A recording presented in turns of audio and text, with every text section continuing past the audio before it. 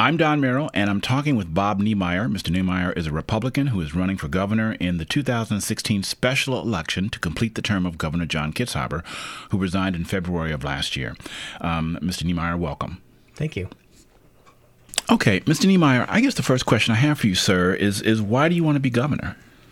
Well, I have a wide variety of reasons, but most of them have to do with wanting to actually try and be part of the state's convention.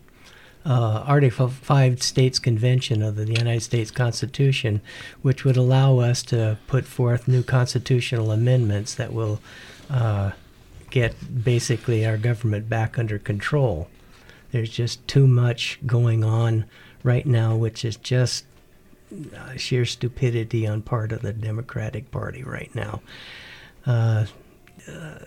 Some legislators have actually said that there's probably more like 4 or 5 branches of government right now that exist that are operating independent of the government, or independent of the legislative process, independent of the legislature, even independent of the governor's office, that have to be taken back. And a Republican government will do that. I've actually put together a small Declaration of Independence on my website at bobniemeyer.com. Also on my website, you can read 4 constitutional amendments that I've actually come up with myself. If I understand your proposal, you want to have it so that the U.S. Constitution allows the creation of amendments without needing the approval of Congress? Correct. That's what the whole idea behind the Article 5 State Convention is about. Is that the way the founders intended the Constitution, the ratification process to work? Yes. Article 5 of the United States Constitution allows for the states to amend the Constitution independent of Congress. Because right now, Congress... Now, is that an interpretation, or is that exactly what the founders intended? I think that's exactly what the founders intended. So the whole idea behind what the Founding Fathers did was to allow the states to be able to do that type of thing on their own. So then, in your view, why hasn't that happened? Well, there was an attempt to do it once a few years ago. It had to do with term limits. It didn't quite make it. I think that what has to happen is that, well, it's never been done successfully, yes. But I think that enough is going on the federal level that enough people are mad enough now and has been successful enough to get to more than 30 Republican governors in the states, that I think that we're actually going to be able to get to 36 or 41 possibly Republican governors in the states, to where they could actually take something to their legislature and come up with a way that we could have a states convention where, for instance, on my thinking anyways, or my idea was to, for instance, take the governor and maybe 3 selected county commissioners from each state, where all those people would get together and create the necessary constitutional amendments that would get our federal government under control. And once we get to that magic number of 36 governors, we'll be able to start moving forward on this. Let me redirect, and we can go back to that. Mm-hmm. You only got 17% of the vote when you ran in the primary for Oregon's 1st House District in 2014. Why do you think you're a more viable candidate now for governor? Well, in that 17% of the vote that I got back then, also I wasn't able to afford to put my profile into the voters pamphlet.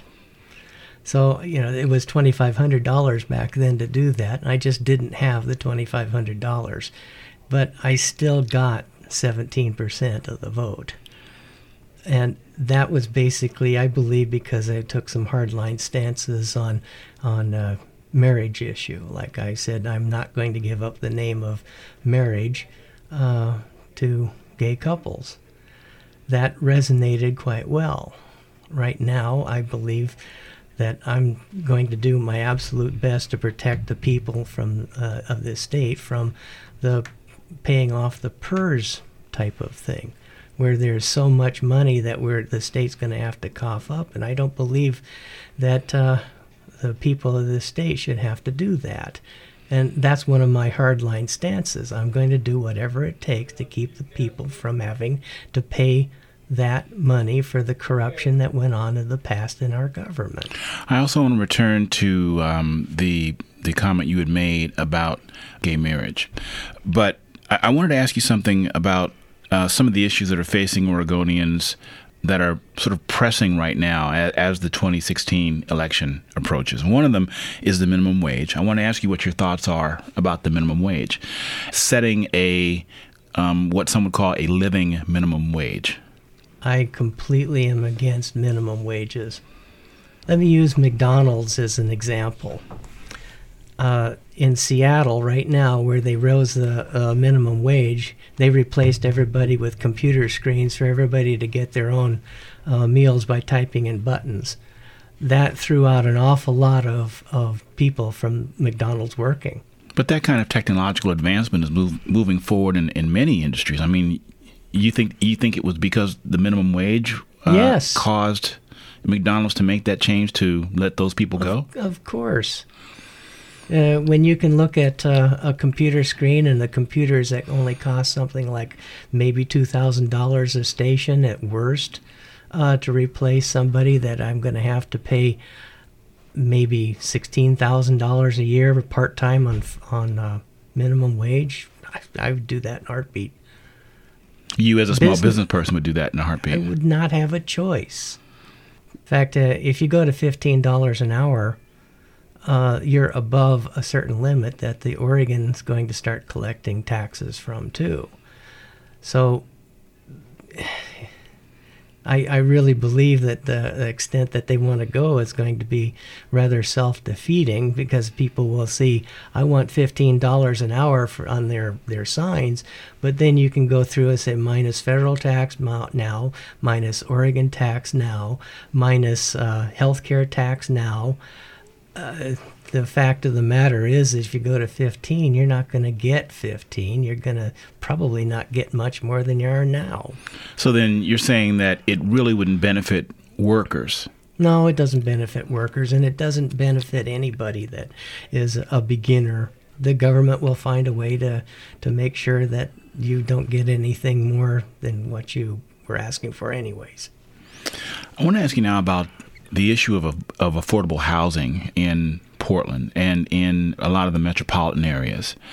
There has been a lot of discussion about how, because of rising home sale rates, that has pushed up rising rental rates, and it makes it hard not only for people of low income to find places to live, affordable places to live, but also people who are moving to Portland and are trying to find first-time homes, either rentals or homes to buy.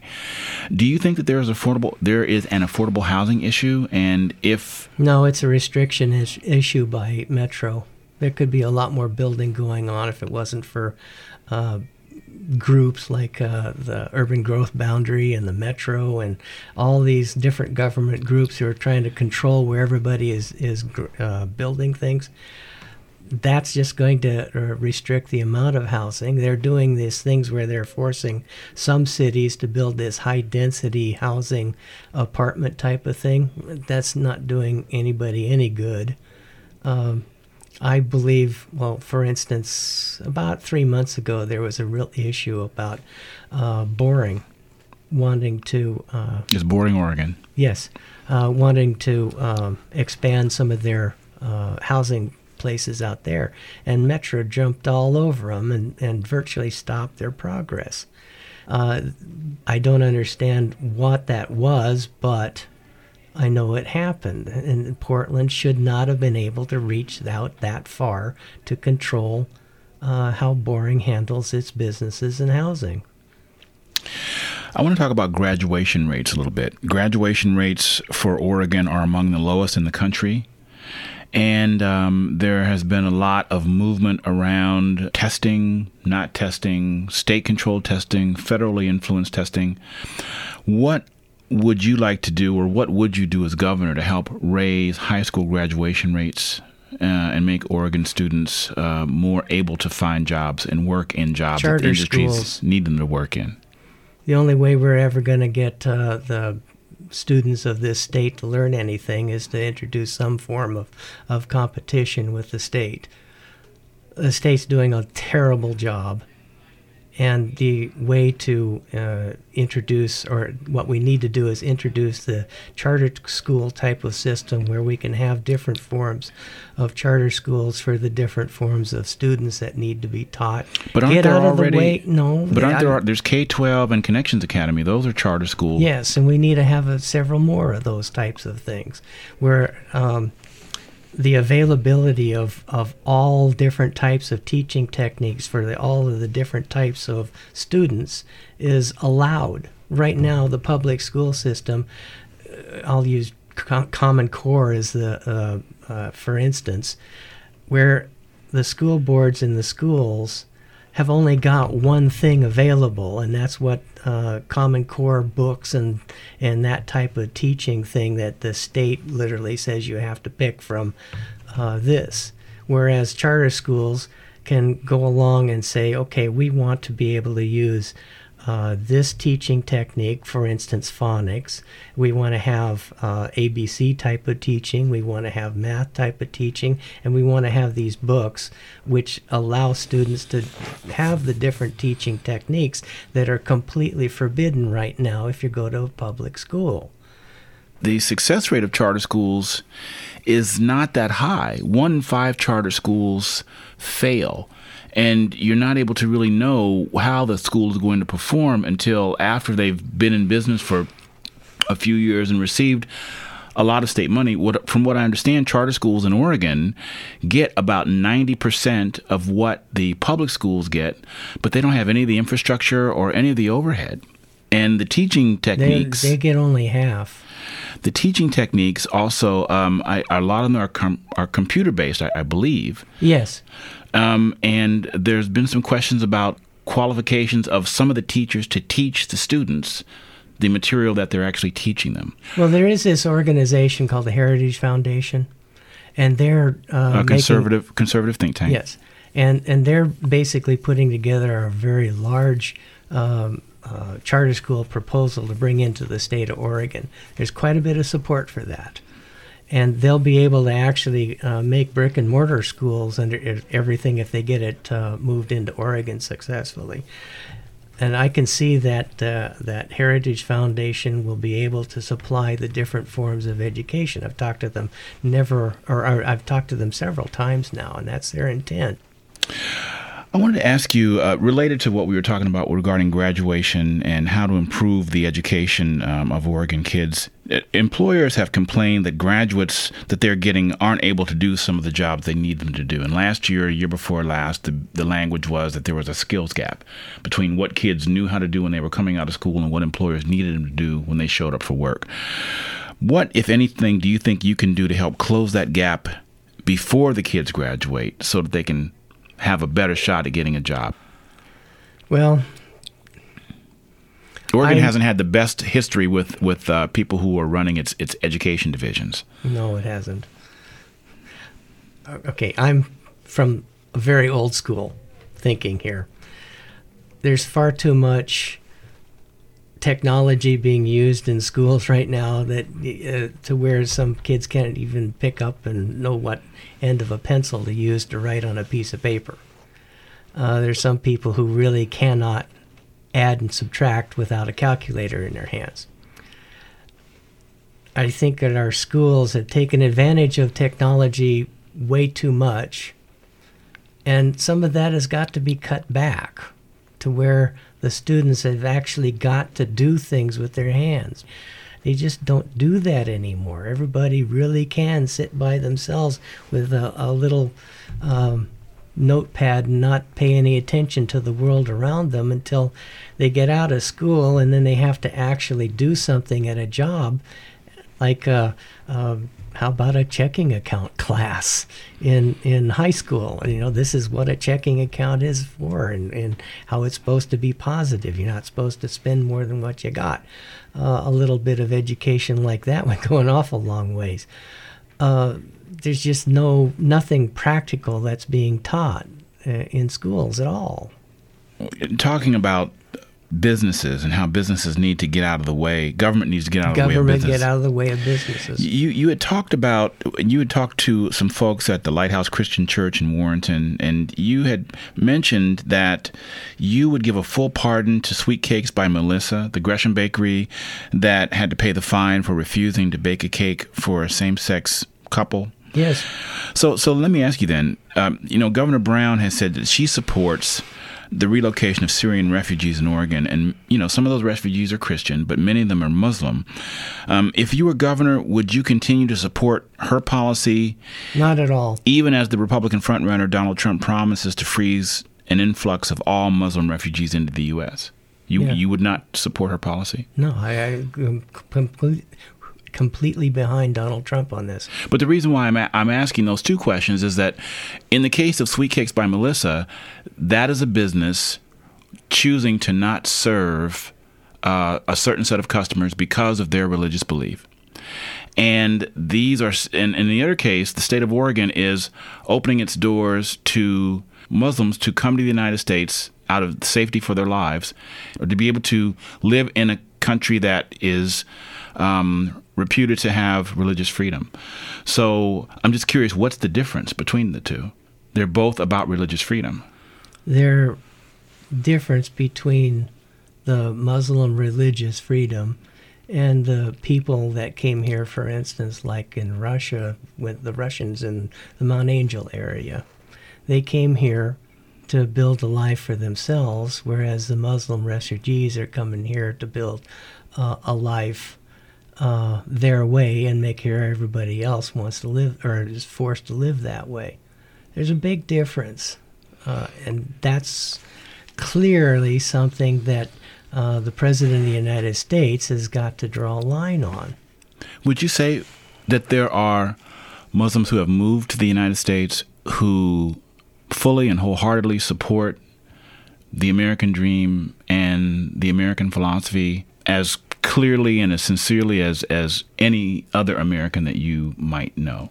I believe, yes, there are a few like that. A few. But not the Syrian refugees, when you can see how many of them are pouring into Europe and all the problems they're having there, and trying to pour as many of them into the United States, and how many have created problems here. It has to be stopped until we have a better way to vet these people before they come in. Right now, you can't tell the difference if you have 500 of them come off of an airplane that were just in a battle zone. There's just nothing that we can do to vet that number of people coming into the United States to make sure that the people of the United States are safe. Something that Governor Brown said she wants to do is to make it easier for small businesses to do business in Oregon. You propose this in something that you call the contract for representation, and this is from your website. Oh, yes. All elected office holders and those that are supported by the legislature or the governor shall be, from the day of this amendment, be ratified and defined as self-employed contractors representing the people in all matters for which they were elected or appointed. No action from any government agency will be allowed to declare any office holder or appointee an employee of the government. How does making people who were elected to office self-appointed contractors serve business or the legislature? I wanted to turn Congress basically completely into independent contractors. They're paid for life. They got health care for life. You're right. So what you're saying is this self-employed contractor proposal is to eliminate all those lifetime benefits once someone leaves Congress. And make them pay the taxes that we have to pay. Right now, they have absolutely no reason to have a connection to how much taxes people are paying because they don't care. Are you saying that this might also be a proposal that should be adopted by state legislatures as well? Yes. I believe that everybody that's elected and appointed should have the absolutely no way to receive a pension from the state of Oregon, period, or have their benefits and their or anything paid for by the state. It has to come out of what they're getting paid, and they have to live with what they have taken away from the state in terms of just money with when they leave office. I want to switch gears and talk a little bit about the Malheur Wildlife Refuge in Burns. Okay. Governor Brown said that the federal government had asked her not to talk about the situation, but she reached a point where she felt like she had to. And shortly after she did, there was movement. Unfortunately, it ended in the shooting death of Mr. Robert Lavoy Finicum. Yes. So I wanted to ask you, if you are elected as governor and you are faced with a land rights issue. In fact, there's a discussion right now about the designation of another national monument here in Oregon. Yes. So how do you see yourself responding to future land rights issues regarding state and federal jurisdiction in the future? I happen to believe that what we should do as a state is literally define our own ability to take care of the natural resources in the state. And I think that that's something that there's nothing that the federal government could do to stop us from doing that. And there is a technique to do that. It's still something I'm formulating and would like to actually present to, well, if I get it all put together sometime in the next 4 weeks, I hope, on my website. I really do believe that the mentality of the Washington, D.C. crowd right now is that they look at Oregon as nothing more than something that they can sell from Washington, D.C. They don't understand that there are people out here living and working in those areas that were trying to benefit from the natural resources they grew up in. That disconnect is something that we have to, on the states, take control of. It's something that we could claim is a state's rights to control our resources. Then on top of all of that, there's many things out there where the federal government is looking at Oregon and Washington and parts of, many sections of Idaho about how they want to create some kind of wilderness thing going from Mexico all the way up to Alaska. There's people in D.C. who believe that that should exist, even if we have to get rid of the people on those lands. The mentality of the D.C. group who want to do this type of thing is so much of a disconnect between that and the people that live out here. It's just incredible. It's something that has to be stopped. Earlier, you had mentioned the public employee retirement system and some of the problems that it's having. As you know, last year the legislature tried to negotiate a fix for PERS. Correct. The Oregon Supreme Court didn't like it. No, they came back and declared it contractual agreements. So now the problems with PERS are still there. If you became governor, what would you do to try to take another whack at fixing some of the problems with the retirement system? As governor, I would probably get rid of 20, if not 40% of the people that were working for the state of Oregon. I believe that they're so bloated with the extra people all over the place that could easily be done. See, right now, the state is in this position where they have been forbidden, if you will, to renegotiate by this Supreme Court decision. If you get rid of enough employees to force a renegotiation where we could come back and say, okay, we're not going to be doing this 2% per year for the rest of your life type of increase on your benefits, then we could get control of how much money that we have to give to the employees after they retire. But getting rid of 20 to 40% of state workers, I mean, that's a pretty big union fight that you'd be asking for. Yes. That doesn't bother you? No, it has to be done. I mean, when a lot of the people out there realize that they're not going to be able to have a pension because the taxpayers just don't have the money to do it, where's we going to get the money? And some of that realization is happening. We're basically in something that's very similar to what happened to Enron. So a governor that is willing to go in and cut those jobs, to cut back on the spending, cut back on the waste, find every single loophole that we can possibly find to cut back on what we don't need in this state is the only approach that has to be taken. And I also believe that a lot of the contracts that this Oregon Supreme Court is saying are contractual agreements, well, if we want to play the contractual agreement game, then let's see whether or not some of those agreements that they made were fraudulent.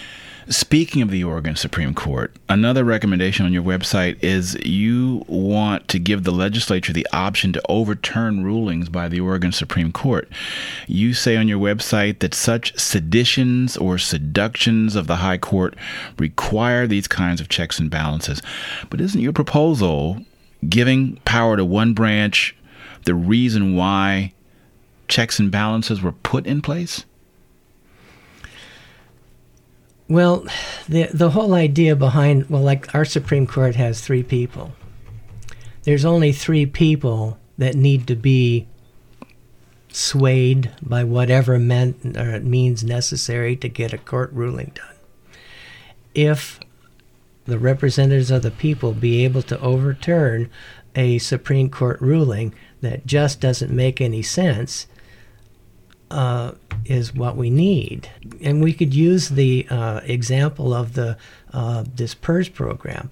A lot of people didn't think that was a contractual agreement at all.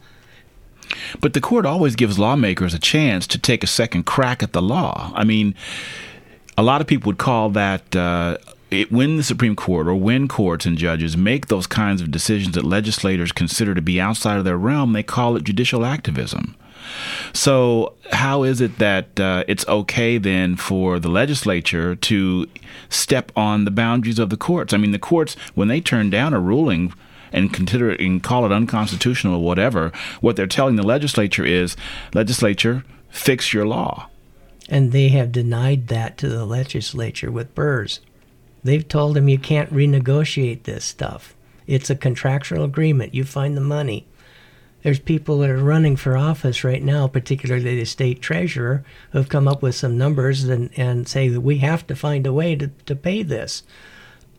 How are you going to get that money from the state that doesn't have the money?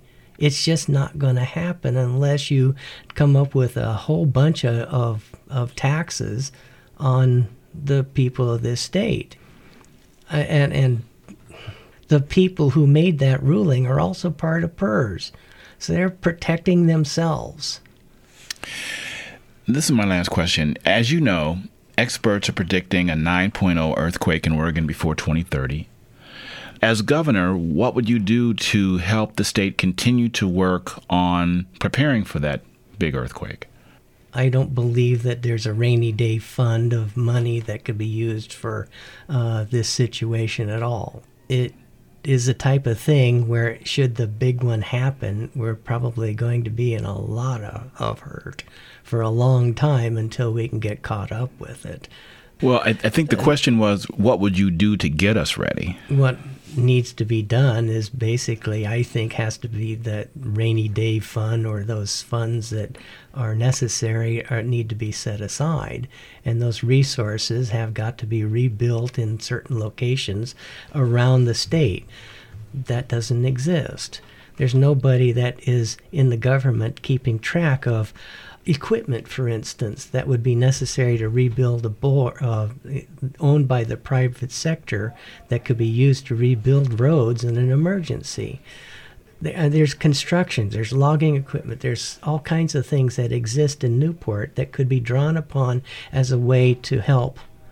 And to have somebody in charge and knowing where that stuff is and what we could do in an emergency does not exist. And that's the type of thing that I would try and create. Right now, a lot of the bureaucrats think that, well, maybe we should have our own set of tractors and trailers and trucks and stuff like that hidden someplace. And no, that's just the wrong thing to do. I mean, the people are ready to take care of that if you were to just let them do it. Mr. Niemeyer, I really appreciate you taking the time to talk to me. Thank you. Well, thank you for having me. I've enjoyed this.